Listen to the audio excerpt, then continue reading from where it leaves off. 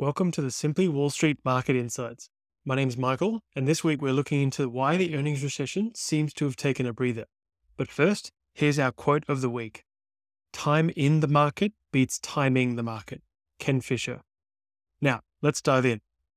While investors are trying to decide whether the rest of the market is going to catch up with big tech or vice versa, we are having a look at the big themes from earnings season. Expectations were very low at the beginning of the second quarter, so let's see how it turned out.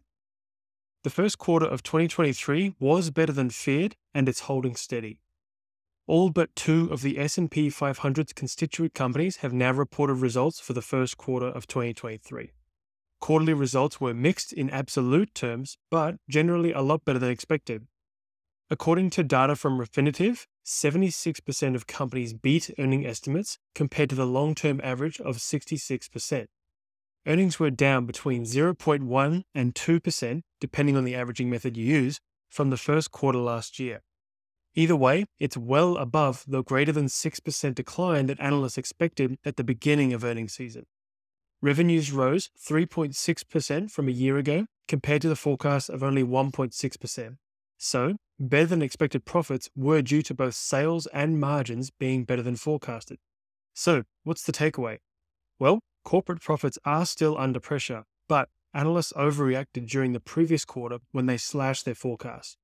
This may have been a result of companies trying to manage expectations with lower guidance, and analysts then trying to get ahead of the curve with even lower estimates. In their defense, the outlook wasn't clear at all.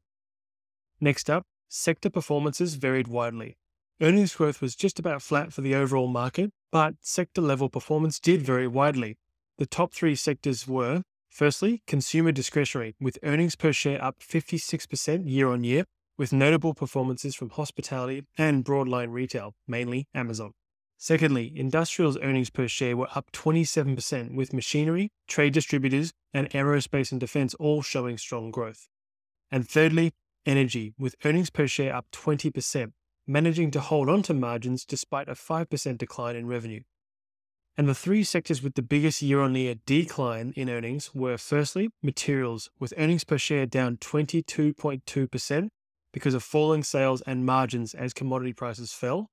Secondly, utilities, with earnings per share down 21.8% because they struggled to maintain the high base set during the first quarter last year.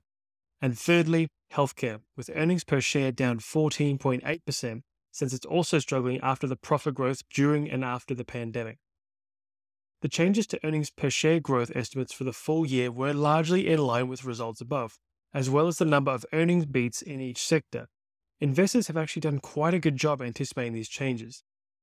Next up, global earnings were better than expected. Around the world, company profits were also better than anticipated. In Europe, banks proved to be resilient despite the collapse of Credit Suisse and the spillover from the US banking crisis. Profit margins have also held up better in Europe than almost anywhere else. Japan has also been notable with strong earnings growth and guidance from automakers and steel and shipping companies, at least partly due to the reopening of China's economy. The Nikkei 225 index is now at a 3-decade high. Below are some of the earnings growth forecasts for the MSCI country indexes, ranked by forecasts for the full year of 2024 earnings growth. You can see the full table on Ed Yardeni's website, which is a treasure trove of corporate and economic data. First, the top 5 countries based on 2024 earnings growth. If you'd like to see the full table, please check out our article, which we'll link in the description. 1. Korea, 70%. 2. Sri Lanka, 51%. 3. Taiwan, 21%. 4. Egypt, 17%. And 5. India, 15%.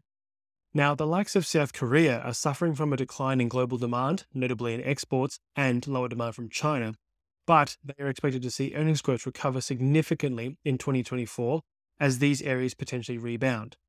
Additionally, private consumption and investment in the region are expected to follow similar trajectories of a decline in the short term, but then a recovery in 2024. At least that's according to the OECD. So, Korea's rosy forecasts aren't quite telling us they have a competitive advantage to the rest of the world's economies, and rather that their semiconductor exports are finally returning to normality after several years of supply-driven pressures. Next, the 5 countries with the lowest earnings growth estimates for 2024 from highest to lowest. The bottom 5 countries are 1. Australia, 0.9% earnings growth. 2. Colombia, negative 0.1%. 3. Chile, negative 1.9%. 4. Poland, negative 6%. And 5. Austria, negative 7%. As for Austria being at the bottom of the list for 2024 earnings growth, its market is heavily weighted towards financials, in energy, and utilities, which makes sense as to why they did so well in 2022, but aren't expected to do well in terms of profit growth over the next 18 months. The other key regions and countries include emerging markets, Asia, 22%, emerging markets, 18%, China, 13.9%, United States, 11%, world, 11%, world excluding the US, 10%, Europe, 7%, emerging markets, Latin America, 4%, and Canada, 10% earnings growth. So, what's the insight here? Well, it looks like the outperformers of 2022 may become the underperformers of 2024. It seems that the economies that are forecast to undergo the strongest earnings growth are the ones that suffered more notably in 2022 and throughout 2023 so far. These are generally emerging markets characterized by high levels of exports. Tech seems to be the theme for 2024, as the countries slated to perform better generally revolve their markets around the manufacturing of computer chips and hardware, or, in the case of the US, computer software. On the other hand, the economies that fared better throughout the last few years are expected to hit a bit of a rut in 2024. When you take a look at the dominant sectors within these economies, a common pattern begins to form. Heavy weightings in energy, financials, and utilities hurt 2024 earnings growth forecast quite significantly. These are likely to change, but it's still good to know what the expectations are for the next 18 months. So, where to now? Analysts typically overestimate earnings at the top of a cycle, and then they underestimate them at the bottom. It's possible that that's what's happened here, but it could also be a case of companies over-managing expectations. Most strategists expect a gradual improvement from here, with earnings in the US ending the year up 1.2%, while Morgan Stanley still expect a much bigger earnings recession later this year, with earnings ending 16% lower. The two other takeaways that emerged this earnings season were the fact that corporate balance sheets are strong and consumers are still in a fairly good position. Consumers will be the key determinant for the rest of the year for earnings growth and a possible recession. If consumers stop spending, it's hard to see how earnings for companies can recover. What else is happening in the markets? First, a recap of the key data releases we mentioned last week. Germany's export rose more than expected in May, resulting in an 18.4 billion euro trade surplus compared to the 15.4 billion euro expected. China's trade surplus for May fell to a 12-month low of 65 billion from the 90 billion due to an unexpected 7.5% drop in exports. This is the latest data that suggests China's recovery is losing steam quickly. Canada's trade balance for April was 1.94 billion Canadian dollars compared to the 0.9 billion economists expected. The increase was driven by better than expected exports of gold, oil, and vehicles. In the United States, trade deficits widened to 7.4 billion, the biggest one-month increase in almost 8 years after the energy exports declined while imports surged. The higher imports suggested the economy may be stronger than the recent GDP numbers actually suggested. As for Australia, its central bank unexpectedly raised interest rates by 0.25% to reach 4.1%. The bank said that inflation was still too high and warned that, quote, further tightening of monetary policy could be needed to ensure inflation returns to the target range in a reasonable timeframe. And then a few news items that we thought were also worth noting. 1. Saudi Arabia will be making voluntary cuts to its oil production from July, reducing daily output by 10%. The remaining OPEC Plus members will be sticking to the production levels agreed upon in April. Despite those cuts, oil has been trading well below the price prior to the agreement. The knee-jerk reaction was a 4% spike in the oil price, but since the announcement, that retraced quickly. There are actually a few things weighing on the oil price. A potential recession could lead to lower demand, China's recovery is slowing, inventories are rising, and the US production is rising. Until that changes, OPEC Plus might have to just accept the current lower price. 2. Apple's much-anticipated AR headset, the Apple Vision Pro, will be available early next year. The headset gives consumers yet another way to interact with Apple's growing list of services through spatial computing.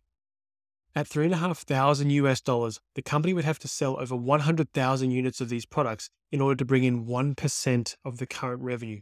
So, it's not expected to move the needle for quite a while. At this stage, the target market is probably developers, who Apple hopes will create games and apps that make it appealing to everyone else to enjoy the new world of spatial computing. It's hard to estimate the size of the augmented reality or metaverse opportunity right now, but if or when it takes off, Apple will be in a prime position to benefit. Number 3, Amazon reportedly wants to start offering its Prime members low-cost or free mobile phone service. It is, after all, called the Everything Store, so we shouldn't really be surprised by this. The company and some mobile operators have already denied the report, but Amazon is probably in a position to make it happen with all of its buying power. The problem would be that Amazon wouldn't have complete control over the service it offers customers, and the company prides itself on its service. Amazon is clearly looking for new growth engines as AWS begins to quote-unquote mature, but it remains to be seen if a phone plan is that growth engine. Finally, what are the key events during next week? It's a big week of data for the US, with CPI data out on Tuesday and PPI and the Fed's rate decision on Wednesday. The FOMC is expected to keep the federal funds rate at 5.25%, which will be the first pause since rates began rising early last year. The Fed funds rate are pricing in a 33% chance of a 0.25% rate hike. In the UK, the unemployment rate will be published on Tuesday and GDP will be published on Wednesday. The ECB is also meeting with its rate decision due on Thursday. A 0.25% hike to 3.5% is anticipated. The euro area inflation data is being published on Friday. Bringing earnings season to a close, apart from quite a few over-the-counter stocks, are just the following big companies reporting this week: Oracle, Kroger, and Adobe. That's all for this week. Thank you so much for listening, and until next time, invest well. Simply Wall Street analyst Richard Bowman and Simply Wall Street have no position in any of the companies mentioned. This article is general in nature. We provide analysis based on historical data and analyst forecasts only, using an unbiased methodology, and our articles are not intended to be financial advice. It does not constitute a recommendation to buy or sell any stock and does not take into account your objectives or your financial situation.